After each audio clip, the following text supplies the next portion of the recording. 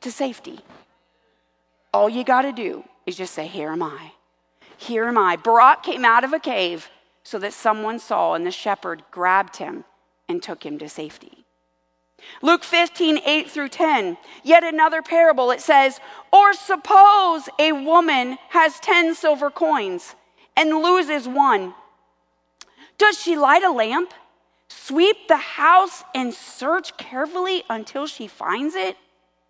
And when she finds it, she calls her friends and her neighbors together and says, rejoice with me, for I found my lost coin. In the same way, I tell you, there is rejoicing in the presence of the angels of God over one sinner who repents. In the days of Jesus, a woman was known to receive these 10 coins on her wedding day. 10 valuable coins. This meant a lot to her. All of you women that have had a wedding day know there's something momentous about that day that sticks out to you. Whether it's the photo album, whether it's your this flower thing that you keep, you try to dry, all the flowers fall off. I'm just telling you, I've been there. Doesn't matter what box you put it in, it all falls apart. The bottom line is that this meant a lot to her. It was valuable. And she had to find what was lost. It meant something to her. It was important. That's the lost to God. It is valuable. It is so valuable that he's not only searching for it, waiting for their cry so that he can hear and come to their rescue, but valuable that he's asked you and I to go searching. Will you help me search for what is lost? Because I count it valuable. They don't know what it's like out there, but I do. I've been tested. I've been tried. I know the adversary. Go tell them and save them and bring them back home that they might know me as their great and mighty shepherd. This is what God's asking you and I to do. Let's go on to Luke 15. This one is the most common to us again. In verse 11, and I'm going to read the rest of it because I think the word does not return void. And if you've heard the story of the prodigal son, you're going to hear it again. Jesus continued, this was a man who had 2 sons. The younger one said to his father, Father, give me my share of the estate. So he divided his property between them. Not long after that, the younger son got together all he had, and he set off for a distant country, and there he squandered his wealth in wild living. How many of you have known someone like that? And don't say yourself, I'm sure that's out there too. After he had spent everything, there was a severe famine in the whole country, and he began to be in need. So he went and hired himself out as a citizen of that country, who sent him into the fields to feed pigs. Oh, he longed to fill his stomach with the pods that the pigs were eating, but no one gave him anything. When he had come to his senses, he said, how many of my father's hired servants have food to spare? And here I am starving to death. I will set out and go back to my father and say to him, Father, I have sinned against heaven and against you. I am no longer worthy to be called your son. Make me like one of your hired servants. So he got up and went to his father. But while he was still a long way off from his father saw him and was filled with compassion, love for him. Remember the first scripture, how Jesus saw the crowds that he was proclaiming the good news and he was filled with compassion? This father was like Jesus. And he sees his son from afar off. And he ran to his son, threw his arms around him and kissed him. And the son said to him, Father, I have sinned against you, against heaven and you. I am no longer worthy to be called your son. But the father said to his servants, quick, bring the best robe and put it on him. Put a ring on his finger and sandals on his feet. Bring the fatted calf and kill it. Let's have a feast and celebrate. For this son of mine was dead, and now he's alive again. He was lost and is found." So they began to celebrate. Meanwhile, the older son who was in the field, when he came near the house, he heard the music and dancing. So he called one of his servants and he asked, "What is going on?" They're like, "Well, your brother has come home," he replied, "and your father has killed the fatted calf because he has him back safe and sound." The older brother became angry and refused to go in. So the father went out and pleaded with him, but answered his father, "Look, all these years I've been slaving for you and never disobeyed your orders. Yet you never gave me even a youngest goat so I could celebrate with my friends. When this son of yours who has squandered your property with prostitutes comes home, you kill the fatted calf for him?" Someone's a little upset. "My son," the father said, "you are always with me, and everything I have is yours. But we had to celebrate and be glad because this brother of yours was dead and is alive again. He was lost and now he is found." See, this younger son reminds me of Isaiah 53:6. "We all, like sheep, have gone astray, and each one of us turned our own way." Haven't we all thought we knew better than God? Now, don't get me wrong. This younger son was pretty entitled. "Well, you can give me all of my inheritance now." I mean, come on. Some of us would have, as parents, we'd have given him a nice slap. But years ago, we had a situation in our family. Years ago, one of our boys decided they were going to do some wild things. And just let me say this, moms and dads, if you're out there and your children have taken a wild way, just let me say this.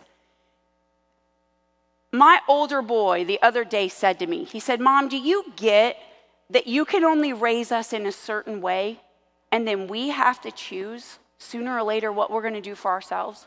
There's nothing you could do or say that's not going to make me choose what I choose. Either I have to believe God and do it his way, or I have to believe and do it my way." End of story. So I'm just letting you know that there's some parents out there who your children have made some very adult decisions. Even though some of them were 14, some are 13, some of them are even 11. And they're making very adult decisions. You know what? If you have taught them in the way they should go, you got to be okay with that. God's going to work with them. God's working on them. This lost is all about them. Anyways, he decided he was going to do a little bit of that wild living. And then, after doing it, he got caught. We talked to him. We told him how disappointed we were, how frustrated we were that he chose this point for his life. But then something changed in my heart. I became angry. I was mad. Oh, I'm telling you, I was mad. Like, how could you do this? You knew better, right? And then I decided in my heart that it wasn't enough that I was angry, but I wanted him to pay for what he had done. Needless to say, the next 3 months of grounding and life were miserable. Miserable. But what I didn't realize, I wasn't mature enough to handle what had just happened. I didn't know spiritually. My breath had been knocked out of my body as a mother. I was just, oh, please, please. Let me just say this. My love for him was based on his performance in life. Sometimes we as Christians love others based on how godly or ungodly they are. It's a dangerous place to be. See, God didn't love him like that. My love was shallow. My love was carnal. I was hurt by his actions and took it personal. And I thought it was my fault, so I started to put my fault on him. Now, I'm going to be honest with you. Randy, he did an amazing job. Randy was not at all like me. Randy truly understood what it meant to give someone grace and some mercy. But my mercy bank had plumb done run out. There wasn't one drop left, and I was about to tell you there was not one drop left. Since then, I want you to know that we've told him that I didn't quite handle it the way I should have. I said, I'm sorry. I didn't handle that in a spiritual way at all, but I allowed my flesh to overtake my spiritual response. See, I needed God's love in my heart to grow. I needed God's character in me to grow. His attributes, his style, his way of doing things, not mine. But I would have never learned that had this boy never made the choices that he made. Now he's a grown adult, and I want to believe that I'm different. Though I would still be displeased in actions, I wouldn't make him pay. I would understand, and I would love him through it. And I would definitely be more like Jesus. It's not easy when these things come.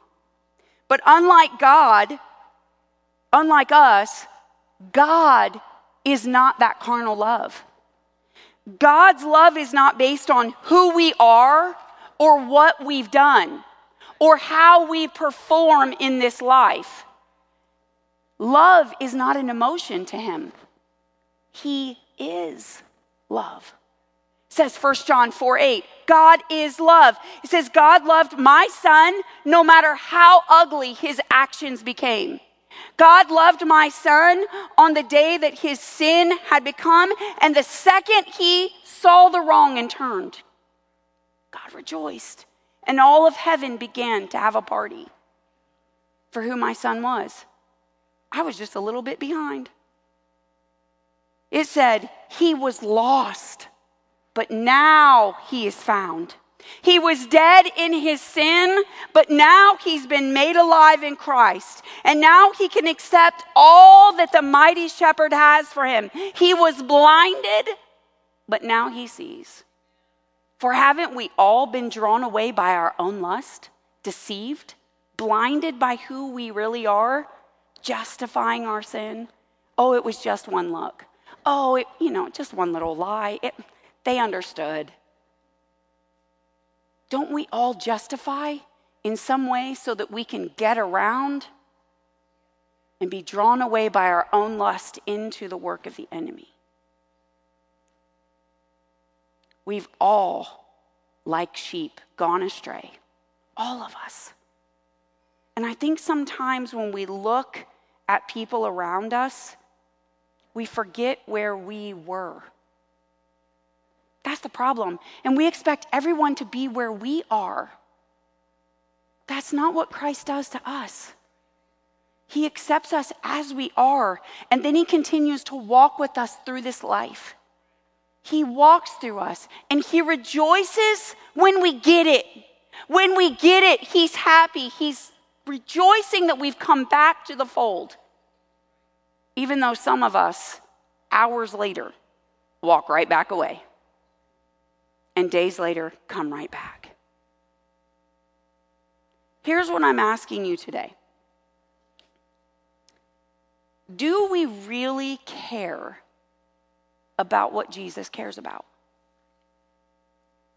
Do we really? Because last week we talked about the good news and sharing the good news. I brought you to the lost. We wrote back in January what we were going to preach about through the year. And this was already on the calendar for the month of May. And I thought, Lord, what do you want to say? He says, I want them to have my heart, Nicole. My heart. My heart beats differently. My heart loves the world. My heart loves them so much that I gave everything I had. Everything. Yet we love so shallow. And I say we with me included. Please understand what I'm saying. God loves you. He loves you so much that what he did for you on the cross, it's not a secret to us. We know most of us here in this room are Christians today or have heard about the gospel somewhere. But if you were found and you've gone astray, he loves you. He is moved for compassion for you. This is what I know. My heart doesn't beat as much as I would like it to beat for God. It doesn't. Sometimes I don't think like he thinks. Sometimes I'm too busy to see what he sees. Sometimes I don't want to be uncomfortable. I don't want to say what he don't want me to say. I don't want to take the extra time to turn around and go do what he's asked me to do. But I know this. When I begin to read about who God is, I know that he's drawing me to be more like him. I know that he's drawing the church of America, the church of the world, to be more like him. I know that when we see this story and we read it and we hear it today and it goes in our mind and sits in our heart, something begins to change. Something begins to change in you and I. God's calling us to care for what he cares for. As I close today, I know you're thinking, oh my gosh, we're getting out of here early. Well, sometimes closings can be a little long. I read James 5:19 through 20. This is what it says. Tells us that if one of us should wander from the truth, someone should bring that person back. Remember this, whoever turns a sinner from the error of their way will save them from death and cover a multitude of sins. I bring to your attention today the world population clock. There are 7.9 billion people on this earth today. This clock is actually real time, shows us how many people are being born and how many people are dying. I want you to know that every one of these people, God knows them by name. And he has the hairs of their head counted. By the way, he's making a lot of notations to mine since COVID. I've lost a lot of hair. I'd like to know when this stops. If anyone knows, please PM me. Let me know. I'm losing hair. He knows your name and the numbers of hair on your head. He's looking for each one that is lost until he finds them, to scoop them up and carry them home. Every 1.8 seconds, a person dies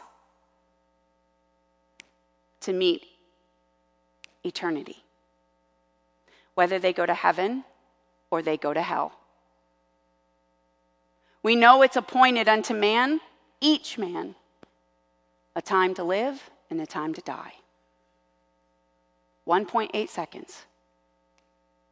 Another one dies. That clock just keeps going. It never stops. It never stops.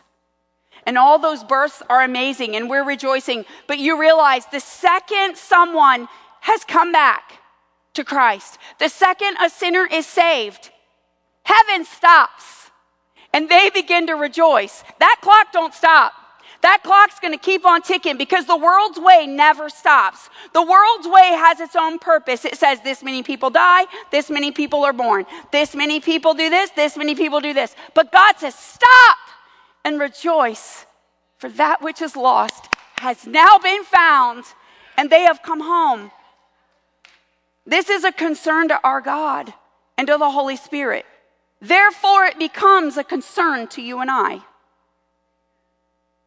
If you're here today and you feel lost and you say, Nick, I'm like that sheep. I'm like Barak. I have gone away from the flock and I know it. I've been attending this church and I've been coming in late and I've been leaving early so that I don't have to deal with people because I don't want anyone to know what I really am. My wool keeps growing and I can't see and I don't feel like there's anything leading me home. Your church family's here for you. Come home. Though a righteous man fail 7 times, he gets up 8. It's all on what you do after you fall. Don't lay down. Don't give up. Get back up and get in the game. It's never too late. You're always welcome in his kingdom. You're always welcome in the church. Come back home. We celebrate what comes back home.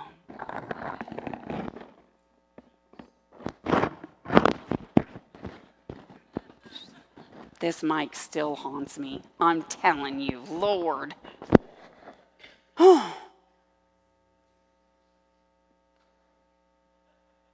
I'm listening to you, Jim. I can hear you down there.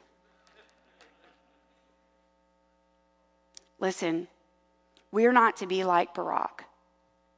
We're not to be on our own. We were meant to be one with another. I'm looking around at couples in the church, and I'm seeing individuals. And I know your story. I know your story. And I'm believing with you in faith. And I know that God has Wyatt in his hands. I'm believing with you. I know your situations. I know multiple of you believing for your children. And here's what I'm to tell you. They're not lost. It's all right. They're coming home. Amen.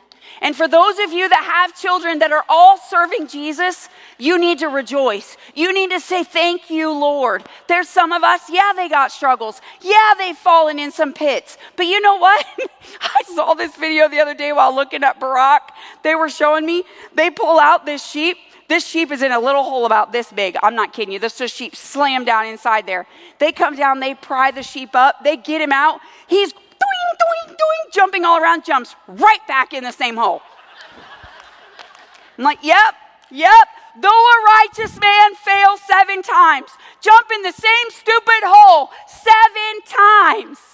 God rescues him 8 and he gets out and we rejoice. Amen. Don't give up. Don't give up on yourself. Don't give up on each other. And don't give up on the lost. Here's what I'm going to do. Stand to your feet this morning. I told you you're going to get out early.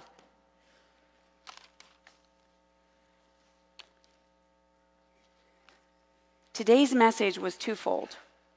One, to let you know that if you're lost, we want you back home. That if you've just been doing this church because it's the thing to do, because your parents did it, because your grandparents did it, maybe because you've got too many friends in the church and you really don't want them to know what you've been living like. That's okay. That's okay. Come back home. We're here for you. And maybe today you've never given your life to Christ. You think you're not worthy enough to give your life to Christ. Well, I got so much stuff I need to get right. No, you don't get right. You come to Christ the way you are, and he gets you right. You know, somebody said the other day, well, you know, that couple's living together in the church. And I said, yeah, you're right. They are. I've had a conversation, and they said, we're not sleeping together. No more, Pastor Nicole. No more. We've cut it off. And I said, that's amazing. That's wonderful. They said, but we're tithing. I said, of course you are. Let me tell you something. God doesn't always clean things up in the order you want them cleaned up. See, you want the things that people see the most to be cleaned up first. And sometimes God doesn't choose to clean up what you see first. He starts with the root of where the problem is because he knows what they're really struggling with. Do I believe that if Jesus came back today, if that couple that's living together, here's what I'm going to say. I wouldn't want to be that couple, just in case. But here's what I'm here to tell you. Jesus walks with us where we are.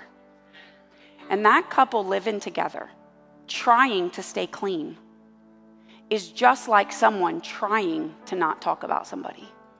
And it's just like you and I trying to do the right thing. Yes, God is a very black and white God. And yes, God says this is sin and this is not. And I understand what it means. But in some hearts of people, it's working itself out. And God's working on people right now as we speak in this church. If there's anyone under the sound of my voice today that says I'm lost and I want to come home, then this service was for you. And I'd like to say that in January, God knew this service was for you when he planned what the series would be for the month of May. That which was lost. The lost sheep, the lost coin, because you are valuable. You are considered valuable and important to God. No matter what you've done, how far you've run, or what you've accomplished. You are loved.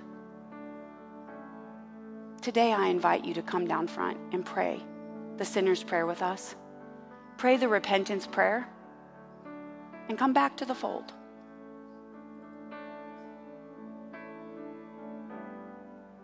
Church members, if there's someone next to you that you don't know, turn to them and ask them, would you like to go down and accept Jesus as your personal Savior? And if you even think that the brother or sister has been living a little sketchy next to you, you can ask him too. And wives, that equals your husband, you can ask. Just kidding. Is there anybody here today? I don't want this moment to pass you by. Is there anyone that say, I was lost, but I want to be found? Anyone? All right. Then here's my encouragement to you, church. Today I'm going to pray a prayer about our hearts and the way they look. Every one of us needs to take time to self-reflect. You know, it says, search me, O God, and know what's happening in here. Sometimes we need a self-check. Sometimes we need to make sure that our heart looks like God's heart looks. And it isn't like the Pharisees and the people that went to church judging everything that was going on outside of the world. Sinners do what sinners do. It's going to be bad. Why are you shocked? Why? We're not meant to be shocked by what we see. We're meant to share our story with them, which is the story of Christ, and try to lead them home. But today, let's take a moment and let's pray and truly ask God to reveal the intentions of our hearts. Are they really like yours, Jesus? Or are they caught up with my own agenda? Are they busy with the things that are found, the things I want to do, the things that I like in life? Or are they consumed with what you're consumed with?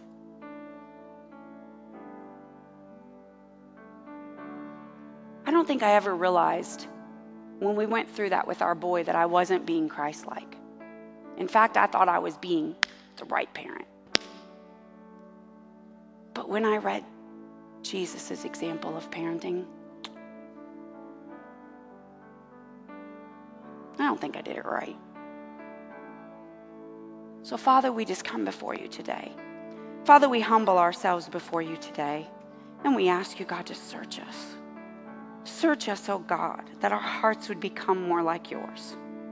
God, that we would move like you move. That we would love like you love.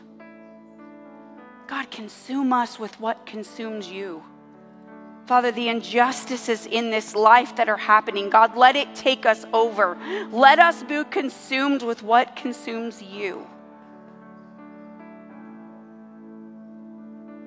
Father, I ask you, God, that our eyes would be open, that we would see what you see. That our ears would be open, that we would hear what you hear. The sheep crying out for help, God, that we would hear it. That we would not look at the mess they got themselves in, but listen to the cry of them wanting out. Help us to respond with mercy and grace and love. And God, even a firm hand when it's needed. Judge us, oh God. Judge our hearts. And show us any unclean thing in us. Now, God, I ask that each and every one of us today, Father, that you give us a divine appointment to share our story. Father, that we would see something that was lost this week and respond. God, we use our faith not just for our own life, but we use our faith for others this week. God, we use our faith for your work. God, that one girl who's pregnant, thinking of an abortion, could be saved. God, that she feels so much shame, so much condemnation, but God, that we could walk her to your cross, that we could walk her back home. Father, a husband maybe that's gone back to drugs for the 18th time and left his family. God, you know where he is. Bring him home. Bring him home and break that spirit of addiction in his life in Jesus' name.